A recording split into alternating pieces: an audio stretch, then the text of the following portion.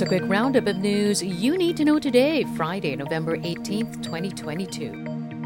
Philippine President Ferdinand Marcos Jr. meets his Chinese counterpart Xi Jinping on the sidelines of the Asia-Pacific Economic Cooperation Summit in Bangkok.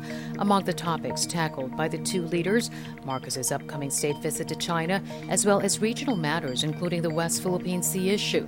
The Chinese Foreign Ministry says Xi wants to write a new chapter in Philippine-China relations. It adds that two sides must stick to friendly consultation and handle differences and disputes properly. A security analyst urges President Marcos to stay true to his promise of asserting the Philippines' rights in the South China Sea during his state visit to China next year. Marcos had said holding diplomatic discussions with Beijing to assert the Philippines' sovereignty is the best option for the country, as Manila cannot risk going into war with Beijing. For Dindo Manhit of Strat-based ADR Institute, the Marcos administration should look at the dispute beyond China and the Philippines.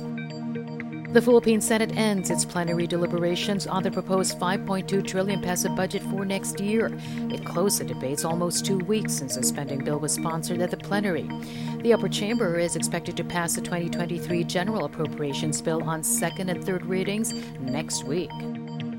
And a group of health workers hopes President Marcos will intervene to ensure the release of their unpaid benefits and allowances. The Alliance of Healthcare Workers admits they are not feeling a sense of urgency from the health department to address the matter. Citing a law mandating the continuing allowances for health workers, the group remains optimistic beneficiaries will receive their unpaid benefits by Christmas. And that's your latest news alert. For more stories, go to news.abs-cbn.com and I want TFC.tv.